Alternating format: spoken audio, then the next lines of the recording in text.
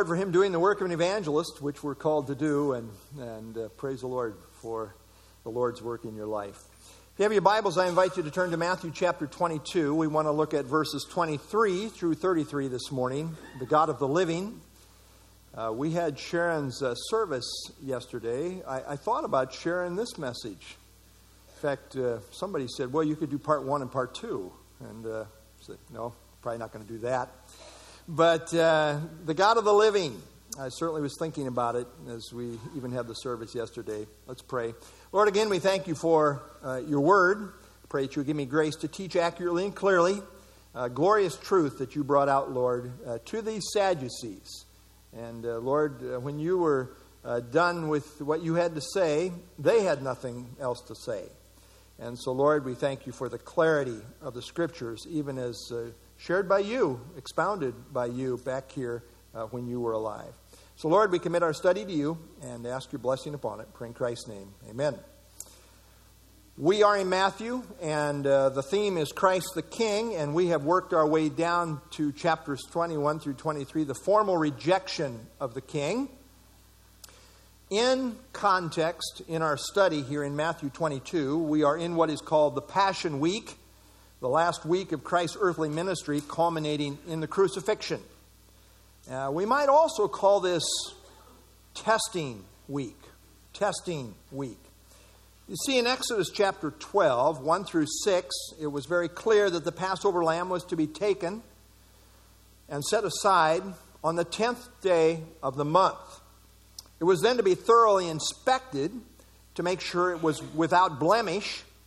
And then if it passed inspection, it was to be killed 4 days later on the 14th day of the month.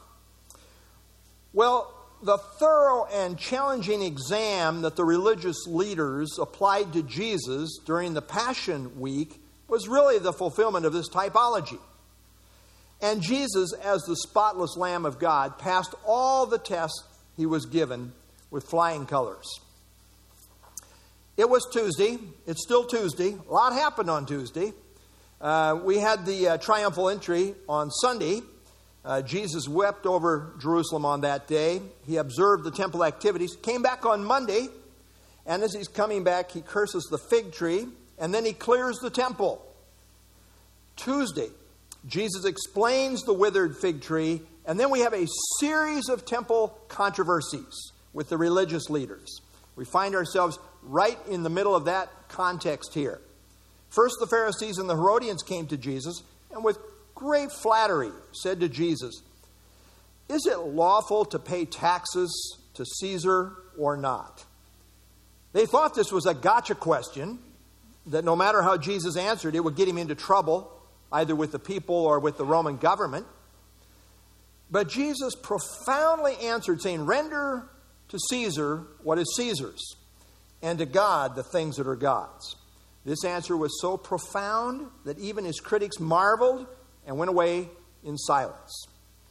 Now come the Sadducees with their challenge, as seen in Matthew 22, 23 through 33, parallel text in Mark 12, 18 through 27, and also Luke 20, 27 through 40. Let's pick it up, Matthew 22 and verse 23. The same day the Sadducees, who say there is no resurrection, came to him and asked him. So the Sadducees did not believe in the resurrection. They didn't believe in miracles or the supernatural. They were too smart for that, you understand. They were the rationalists. And as I said in Children's Moment, it's often quipped that the Sadducees didn't believe in the resurrection, and that's why they were sad, you see. Flounders here as well as Children's Moment. But anyway, it's an easy way to remember what they were all about. Not only did they not believe in the resurrection, they thought that a person went out of existence at the time of death. So truly, they thought that their best and only life was now. Right? And they lived accordingly. As I say, the Sadducees were rationalists. They held that the authoritative scriptures were only the first 5 books.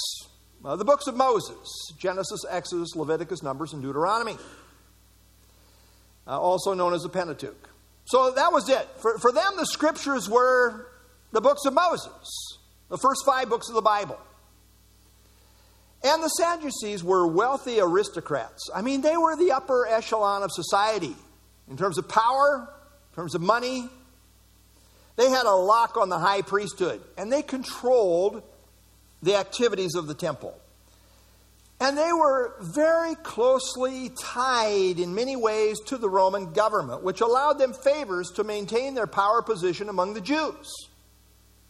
Now, there were various Jewish groups on the scene at this time. Let me just very briefly touch on this.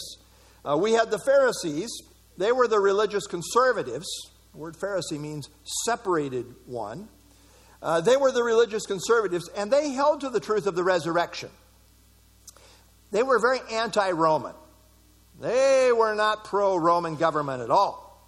The Sadducees were the religious liberals, the aristocrats who controlled the priesthood and the temple, as I say, and they were the rationalists who didn't believe in the resurrection. They were pro-Rome. They were in bed with Rome because Rome allowed them to continue on in this power position. The Herodians, they were Jews who were supportive of the Herodian family and their political agenda. They too were pro-Rome. And then you had the Zealots. They were nationalistic Jews who were political military activists. And they were very anti-Rome. And then the Essenes. They were a reclusive, set-apart, legalistic sect who majored on copying the Old Testament scriptures, which we are indebted to, by the way, because they produced those Dead Sea Scrolls. And so we say thank you, Essenes, although you had some serious problems. Now the Sadducees were not happy with Jesus because he had just cleansed the temple, throwing out the money changers and teaching with authority on the temple premises, which they considered to be their turf. A footnote, when the temple was destroyed in AD 70, the Sadducees as a group, along with the priesthood, ceased to exist. While there is record of various Pharisees coming to true faith, most famously Saul turned the Apostle Paul, there is no record of any Sadducees ever coming to saving faith. So here they come to Jesus with all their rationalistic thought focused through the prism of Moses, that is the first 5 books of the Bible, and they too thought they had a gotcha question for Jesus. That never worked. But they're trying it. Verse 24, here's what they were doing. Saying, Teacher, Moses said that if a man dies having no children, his brother shall marry his wife and raise up offspring for his brother. Note they come very respectfully, calling Jesus teacher. And they quote from Moses. Of course, that was what they considered to be the authoritative scriptures. And they believed that Moses was unique among all the other so-called prophets. They didn't put any stock really in the others, not much, not like Moses. They believed he was unique above all others. And in some ways he was. They put great stock in the concluding verses of Deuteronomy, which was right, which exalted Moses in a unique way. We read in Deuteronomy 34, but since then there has not arisen in Israel a prophet like Moses, whom the Lord knew face to face, in all the signs and wonders which the Lord sent him to do in the land of Egypt before Pharaoh, before all his servants, and in all his land. And by all that mighty power, and all the great terror which Moses performed in the sight of all Israel. So they were right. Moses, very unique fellow back here in the Old Testament. So they believed that the teaching of Moses had special authority. And they made their point by quoting Moses here. And in asking this question, they thought they had an airtight argument that shows the resurrection is rationally not possible. And they reference the text from Deuteronomy 25. Let's read it together. Deuteronomy 25, 5 and 6. If brothers dwell together and one of them dies and has no son, the widow of the dead man shall not be married to a stranger outside the family. Her husband's brother shall go into her, take her as his wife, and perform the duty of a husband's brother to her. Now, can we stop right here and say, thank you, Lord, that we're not under the law anymore? My wife said amen. But anyway, and it shall be that the firstborn son which she bears will succeed to the name of his dead brother, that his name may not be blotted out of Israel. Inheritance was a really big deal in Israel. This command required the available brother of a deceased man to marry his brother's widow. And the firstborn son was then to be regarded as the son of the deceased brother and carry on his family name and inheritance. This also served as a welfare protection for the widow. Well, this was called the Levirate law. Levirate is from the Latin word lever, which means husband's brother. And we see Judah trying to implement this law in Genesis 38, even before it was in the law of Moses. And it didn't go well. We do see it in relation to Boaz taking Ruth as a wife, and it worked well in that case. Well, with this Levirate law in view, they pose this hypothetical situation to Jesus, thinking it makes the idea of the resurrection look foolish. Thus, they are seeking to discredit Jesus publicly. And here's the way it went down. Here's their hypothetical situation. Verse 25. Now there were with us 7 brothers. The first died. Of course, they're not saying it's hypothetical. They're presenting this as a legitimate case. The first died after he had married, and having no offspring, left his wife to his brother. Likewise, the second also. And the third, even to the 7th. Last of all, the woman died also. Therefore, here's our question. Therefore, in the resurrection, whose wife of the 7 will she be? For they all had her. This question was totally disingenuous because they didn't even believe in the resurrection. It was not intellectually honest. It was all intended to make Jesus look silly and lose credibility. Now, it is thought that the Sadducees had probably often used this question on the Pharisees, who had no real answer. And so they thought they could stump Jesus with it as well. Now, in their question, they made some assumptions. The question assumes that life in the afterlife will be on the same basis as our experience in this life, which, by the way, the Pharisees also thought, but which has no backing from Scripture. In other words, they assumed that if people were married here, they would also be married in the afterlife, if there was such a thing, which they didn't believe in. There were no children involved, so none of them had a priority claim to the woman. In their way of thinking, therefore, it was impossible for her to be morally married to 7 men at the same time. And therefore, the idea of the resurrection was ridiculous. This is what their thinking is. Now, we could stop right here.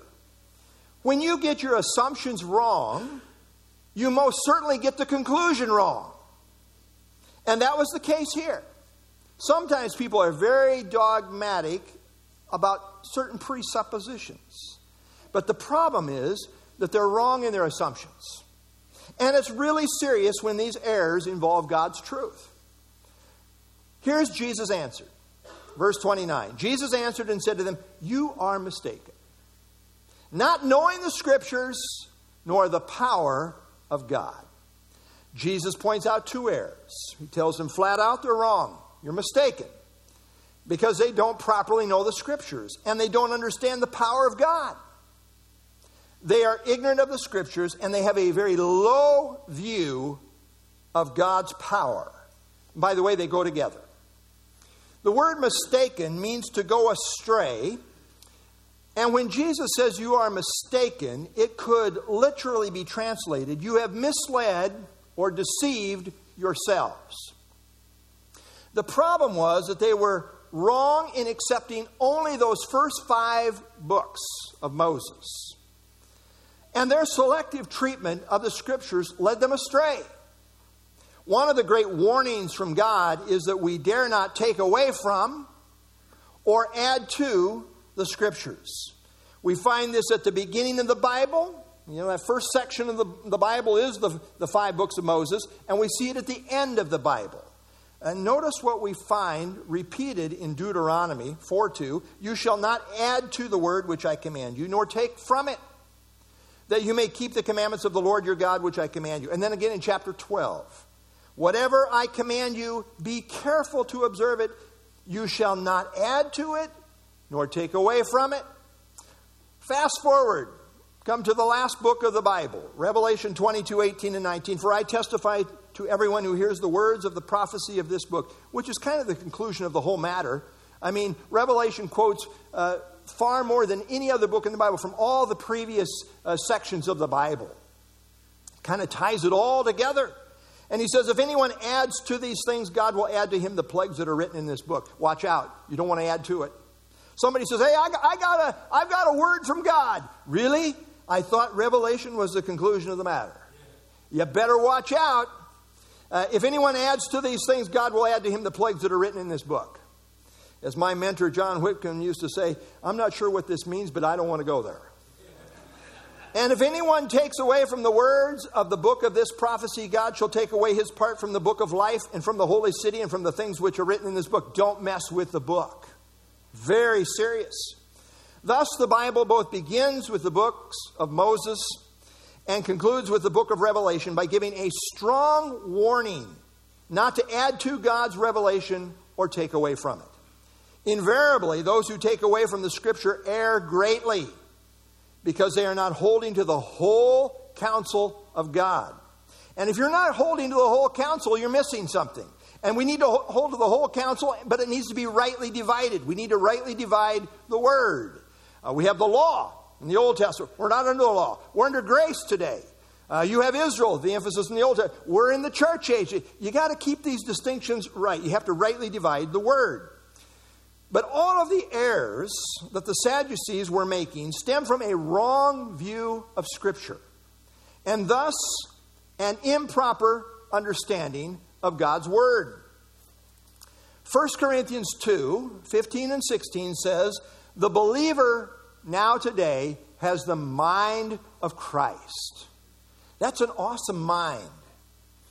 And because of this, we have the potential to appraise all things, Paul says. And where we find the mind of Christ is in the Scriptures. Paul in 2 Timothy 3:15 and 17 says the inspired Scriptures are able to show one how to be saved, the wisdom that's needed for salvation, and it's able to fully equip us for every good work. This is known as the sufficiency of Scripture. And I argue strongly that the Word of God is all sufficient for every spiritual issue that we deal with related to salvation and spiritual service and sanctification. It is all sufficient. But in order to be fully equipped, you have to have a good grasp on the whole counsel of God and rightly divide it. Now, John MacArthur was asked recently, what is the greatest need today in the church? And he said, a lack of discernment. And I fully agree with that. We don't know the Scriptures. That is the professing church of God. We don't know the Scriptures. We got everything else. We got all kinds of self-help. We got all kinds of entertainment. We got all kinds of feel-good, whatever you want to call it. Recently, Legionnaire Ministries and Lifeway Research partnered to find out what is the state of evangelicalism in America. And their report is called the 2022 State of Theology. So this is very recent.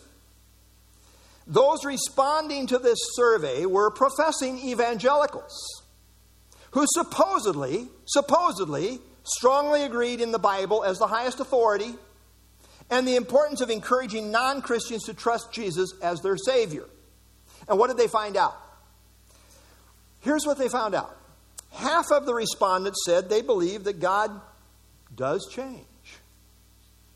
2/3 believe that people are born innocent, and not in sin, with a majority agreeing with the statement, everyone sins a little, but most people are good by nature. 73% believe that Jesus is a created being and not eternal God. 53% believe that the Scripture is not literally true. 56% do not believe that Jesus is the only way to God. And 60% believe that the Spirit is a force and not a person. What does this tell us about most professing evangelicals? They don't know the Scriptures. They don't know the Word of God. And they don't know God. They're not saved. I don't care how you vote. If you don't know the Scriptures, you don't know anything. Not really. Not that really matters for time and eternity. Ed Glasscock says, had they, the Sadducees, recognized the authority of all the Scriptures, such as Isaiah, Daniel, Job, they would have known that the resurrection was clearly taught. Lots of people champion their own thoughts instead of putting stock in God's Word. They are the rationalists. A lot of confidence in, boy, my ability, my great mind, my great thoughts, my thinking process. Okay, I'm glad you've got a good mind. The Sadducees were rationalists. They brought the Bible to the bar of human reason, instead of bringing human reason to the bar of Holy Scripture. We don't figure out God or His revelation. He must reveal it to us.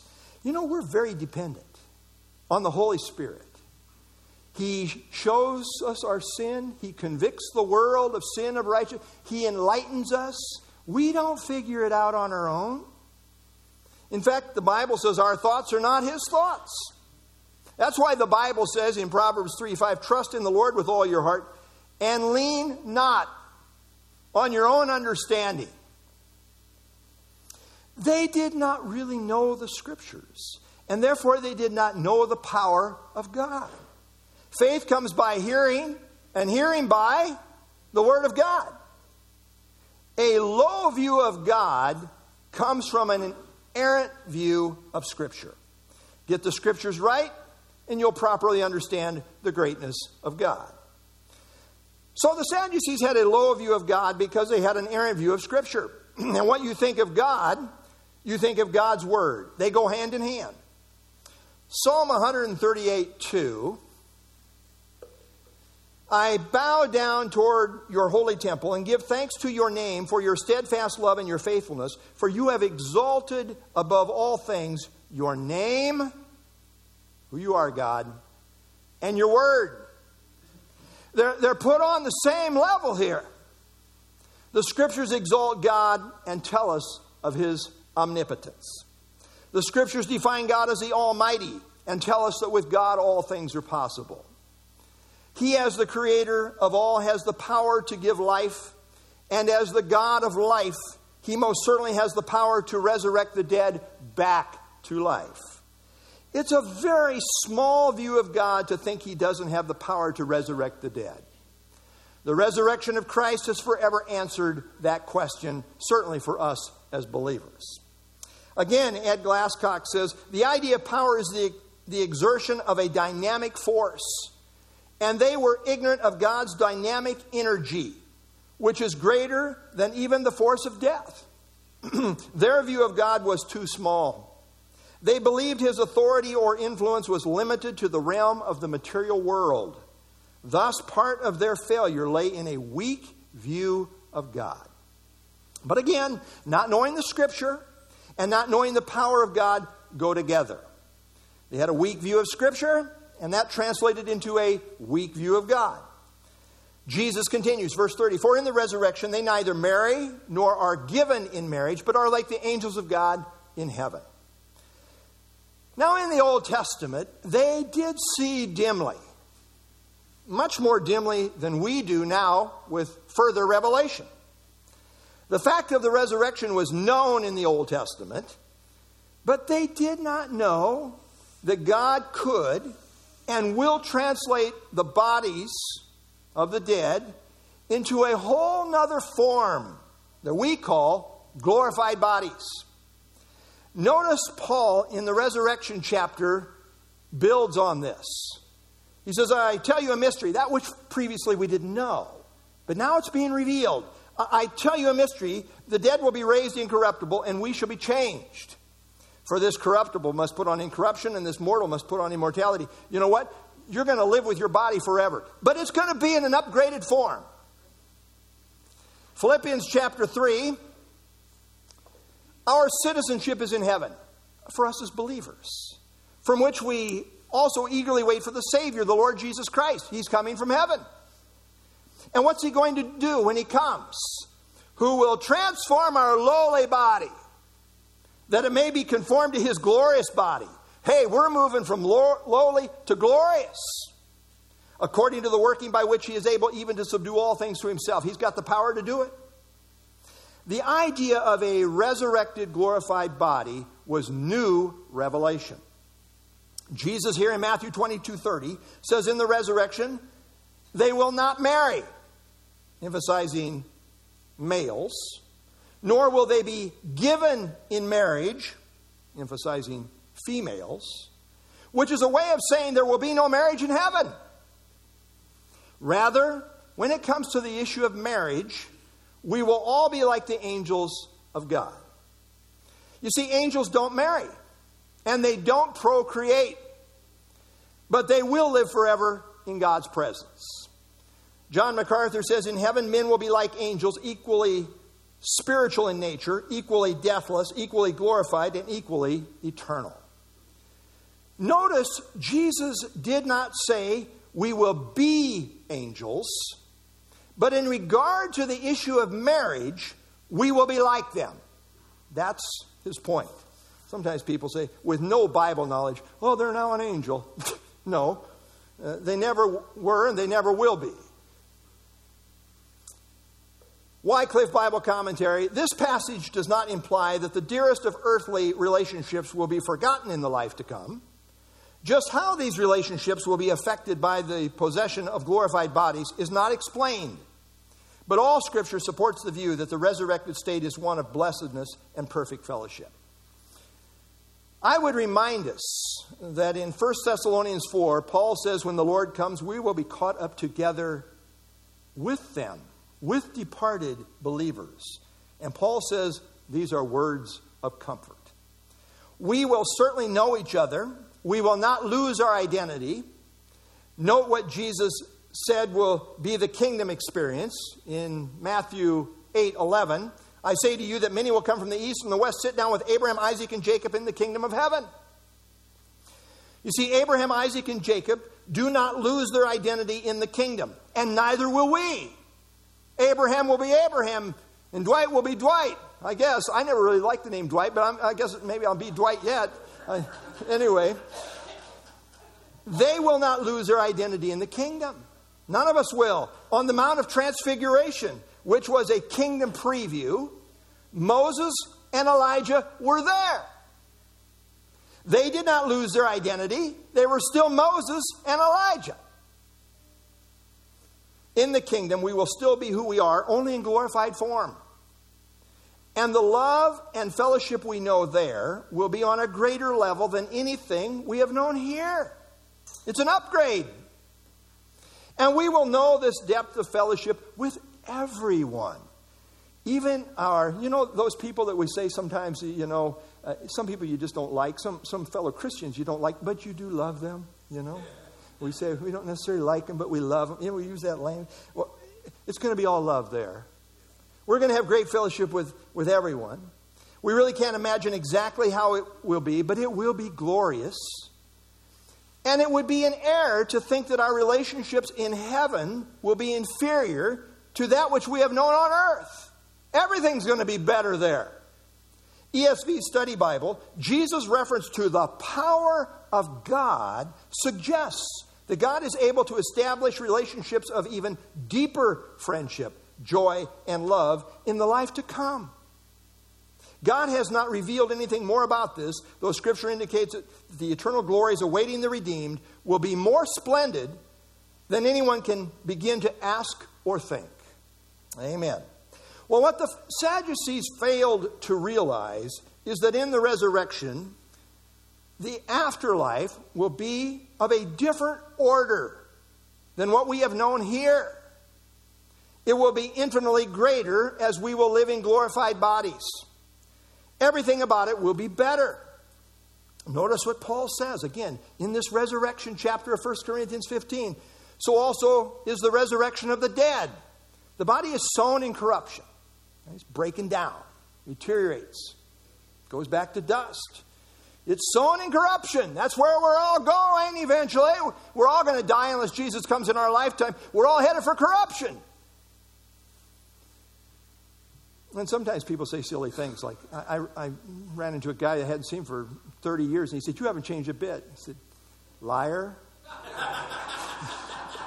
Either that or your eyesight is really failing you in a big way, brother.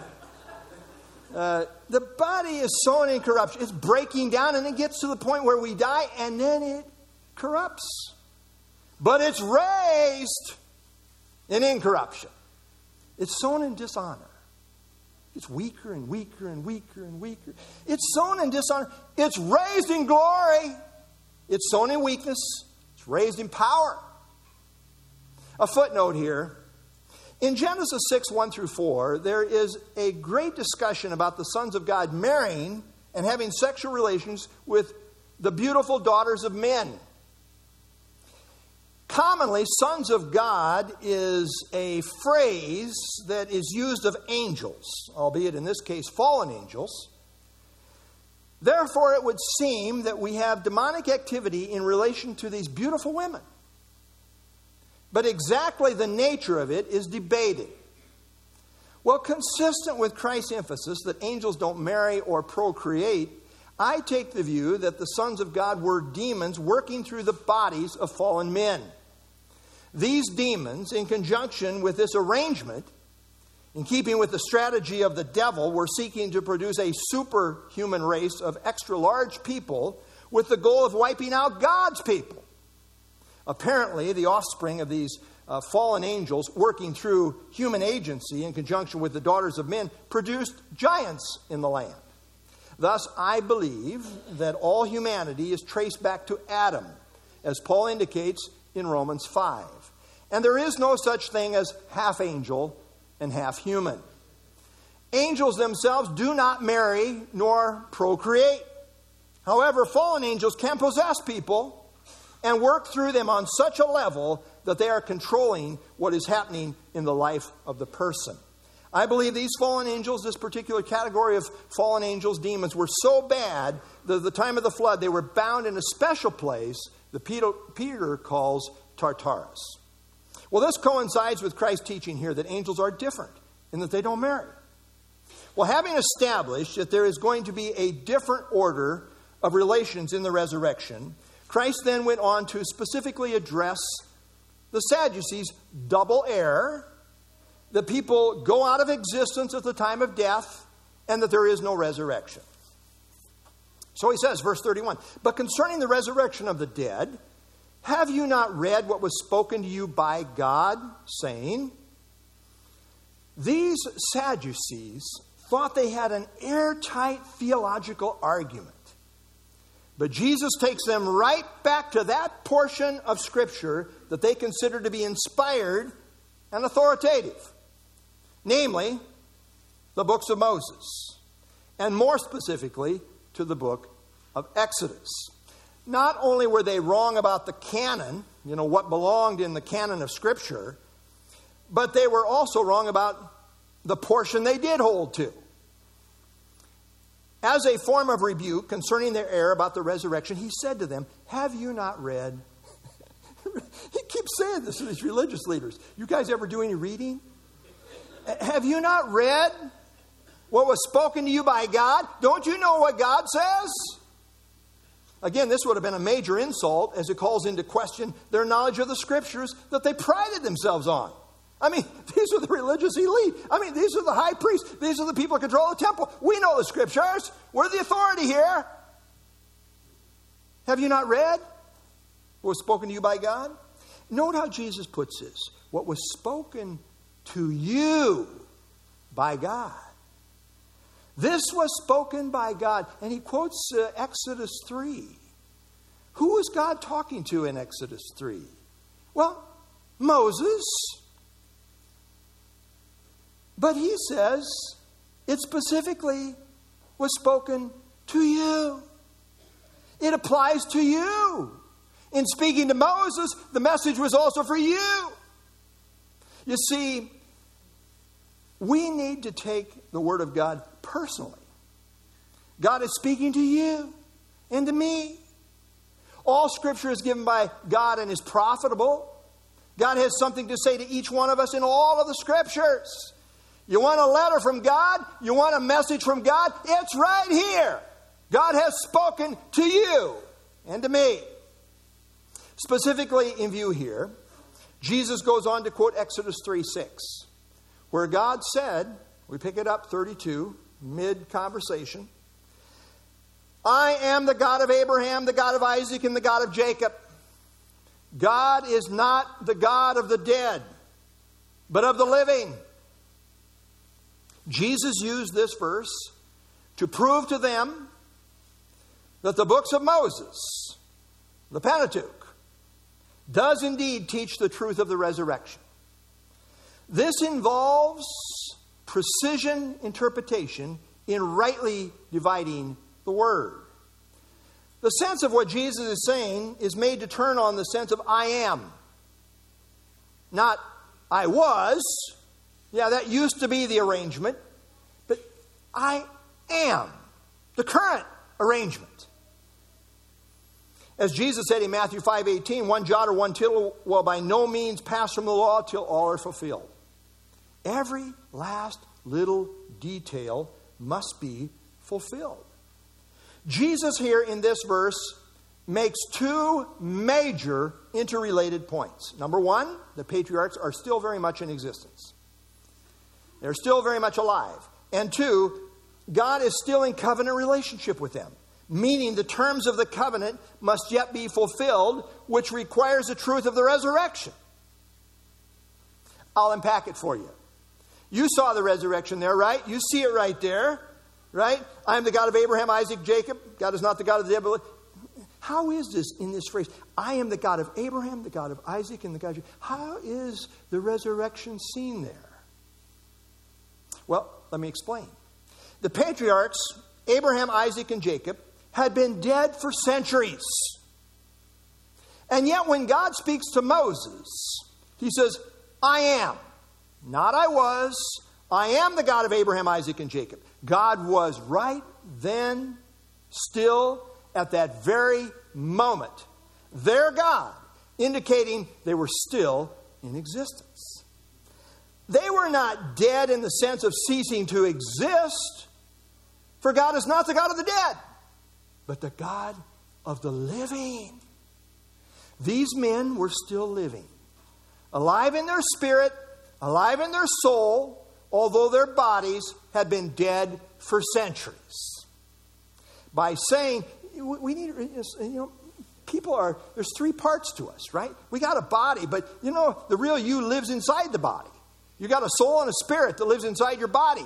And simply because your body's dead doesn't mean you're dead. You're still alive.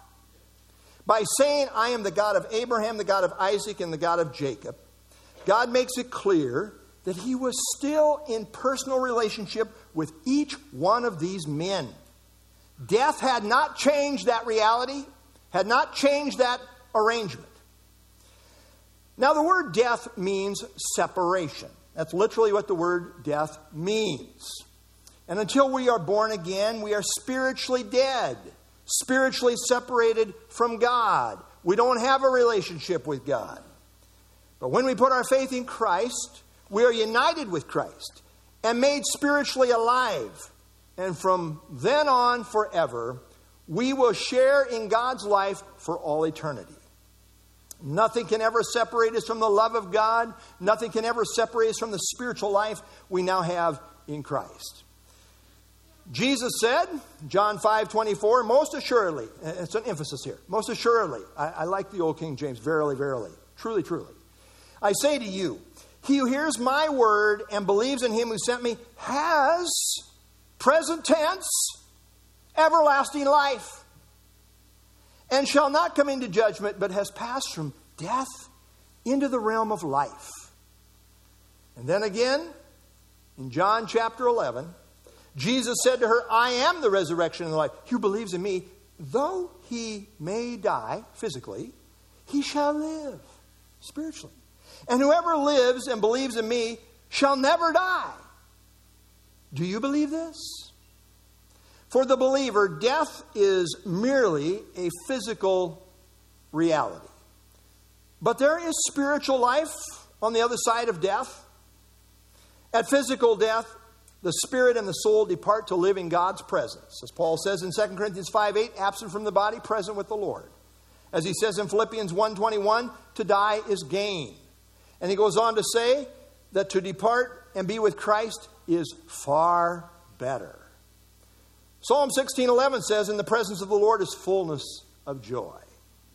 Now in John 11:26, when Jesus said, whoever lives and believes in me, when he says lives there, he was referring to physical life. You see, you have to believe in this life. You have to believe while you're still living.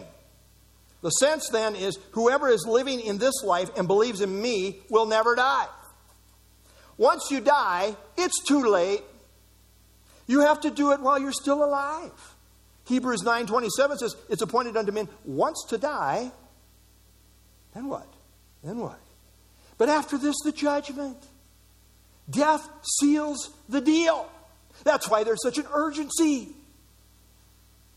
Wherever one is at the time of death, whether a believer or an unbeliever, that is where they will be for all eternity. Whoever lives physically and believes in Jesus shall never die. That is spiritually. In the Greek, never in John 11:26 involves a double negative, which is the idea of never, never die. The emphasis is emphatic.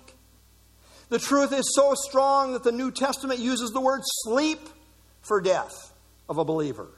And sleep is a temporary condition. Spiritually, we will never, never die, although the body may sleep for a while. My mother was dying. I was talking to somebody. I didn't even know this lady. She was a stranger, but I mentioned that my mom was dying. And she was trying to comfort me. She was throwing out some religious jargon to try, comfort words to try to comfort me. And it's like when my mother died, that morning she died, the hospice person came and said, and we were all in agreement that she went to glory. And he said, yeah, she's there because she deserved it. I said, oh no, she didn't deserve it. It's like I was blaspheming over my dead mother who was my dead mother had become between us. He was on the other side of the bed and I was here. I said, she was a believer in the grace of God. We're trophies of grace here. We don't deserve anything. It's by grace. He looked at me like I was on some kind of methane or something. I mean, it was just some problem. But as I was talking to this lady, she was giving me these comfort words, and I told her my mom was currently in the land of the dying, but on her way to the land of the living. And you know what she said to me? Nothing. She had no idea how to respond to that. But this is exactly what Jesus emphasized. Those who believe in him will never, never die. And he said, do you believe this? You believe this? It's a good question. Do you believe this? I mean, never, never die? At death, they go to the glory land, where they are alive, more alive than they have ever been here. And there they await the resurrection of the body, where glorification will be complete. God is not the God of the dead, but the God of the living. I love that. The God who is alive, the living God, is the God of the living. Now, when God said to Moses, I'm the God of Abraham, the God of Isaac, and the God of Jacob. That not only meant that they were still existing. Yes, it meant that, but it didn't mean only that. It also meant that he, as their covenant-keeping God, was still in covenant relationship with them. You see, if you do a study of this, you will find that everywhere in the Scriptures where you have this phrase, the God of Abraham, Isaac, and Jacob, in the Scriptures, it is consistently code for covenant relationship.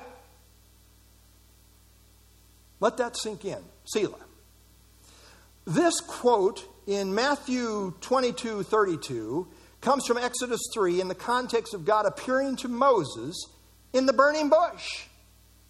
God had been silent for centuries. I mean, they were down in Egypt for 400 years, for crying out loud.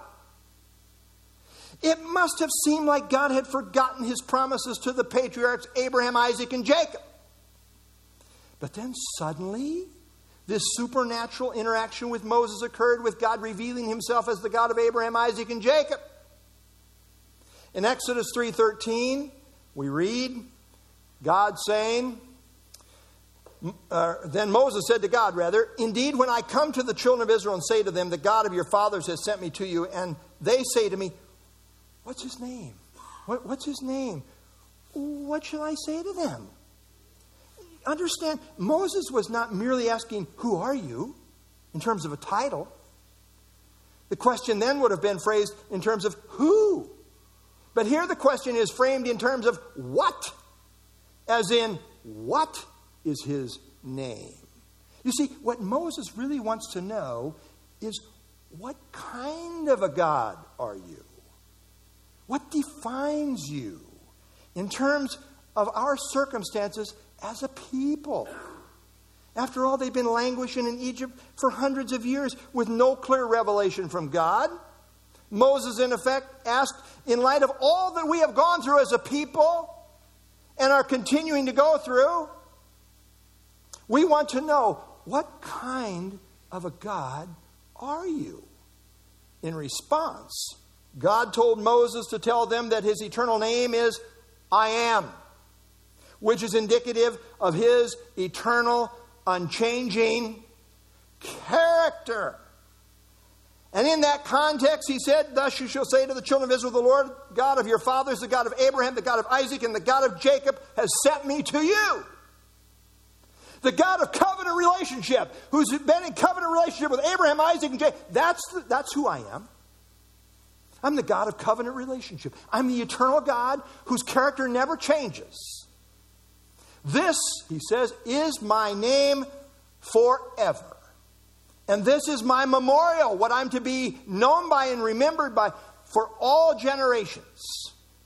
Thus, God, for time and eternity, here linked his name, I Am, which signifies him as the eternal, unchanging God, in an eternal covenant relationship with Abraham, Isaac, and Jacob, and their descendants.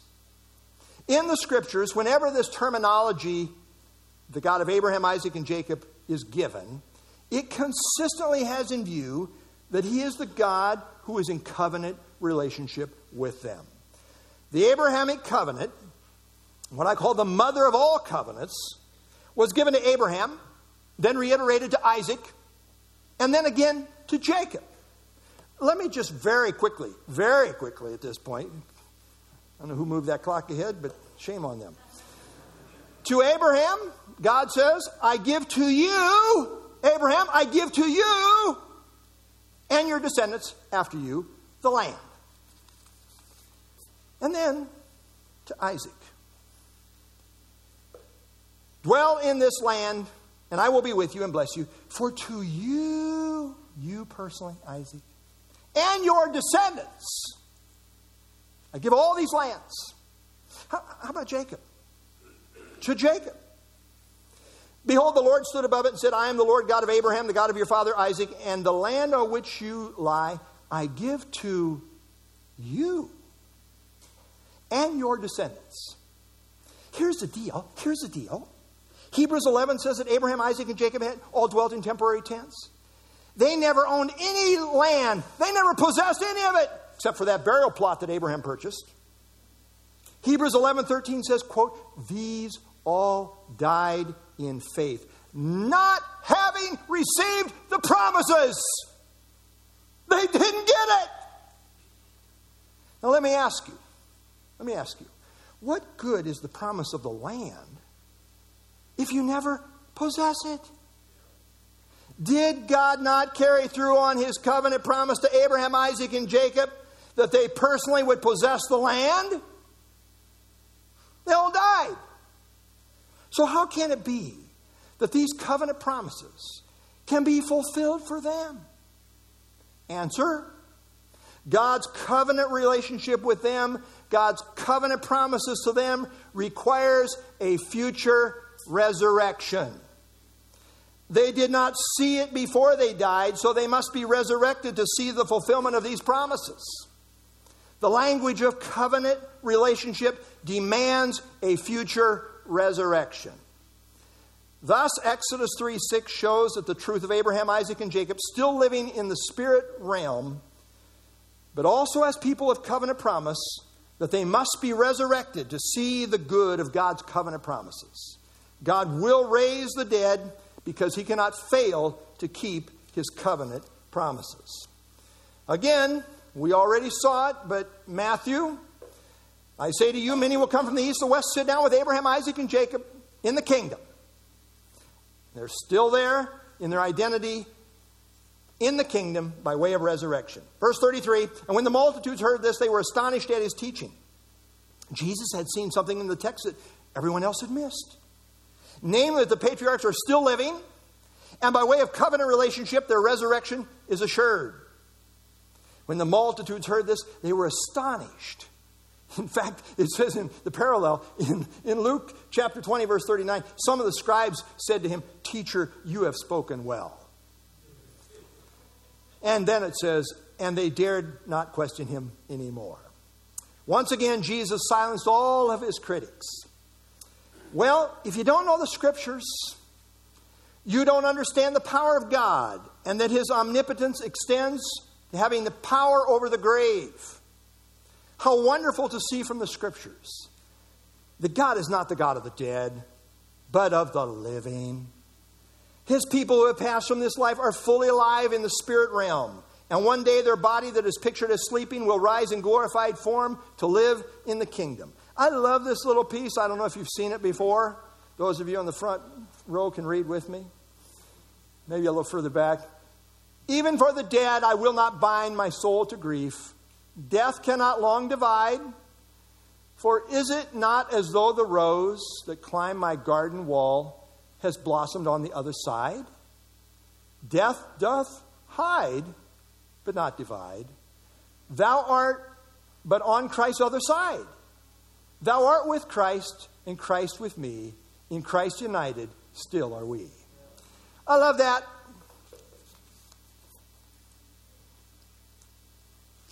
D.L. Moody, when he was dying, said, "Earth recedes, and heaven opens before me." Moody's son, Will, who was by his father's side, assumed he must be dreaming. But Moody said, "No, this is no dream. It is beautiful. It is like a trance. If this is death, it is sweet. There is no valley here. God is calling me, and I must go."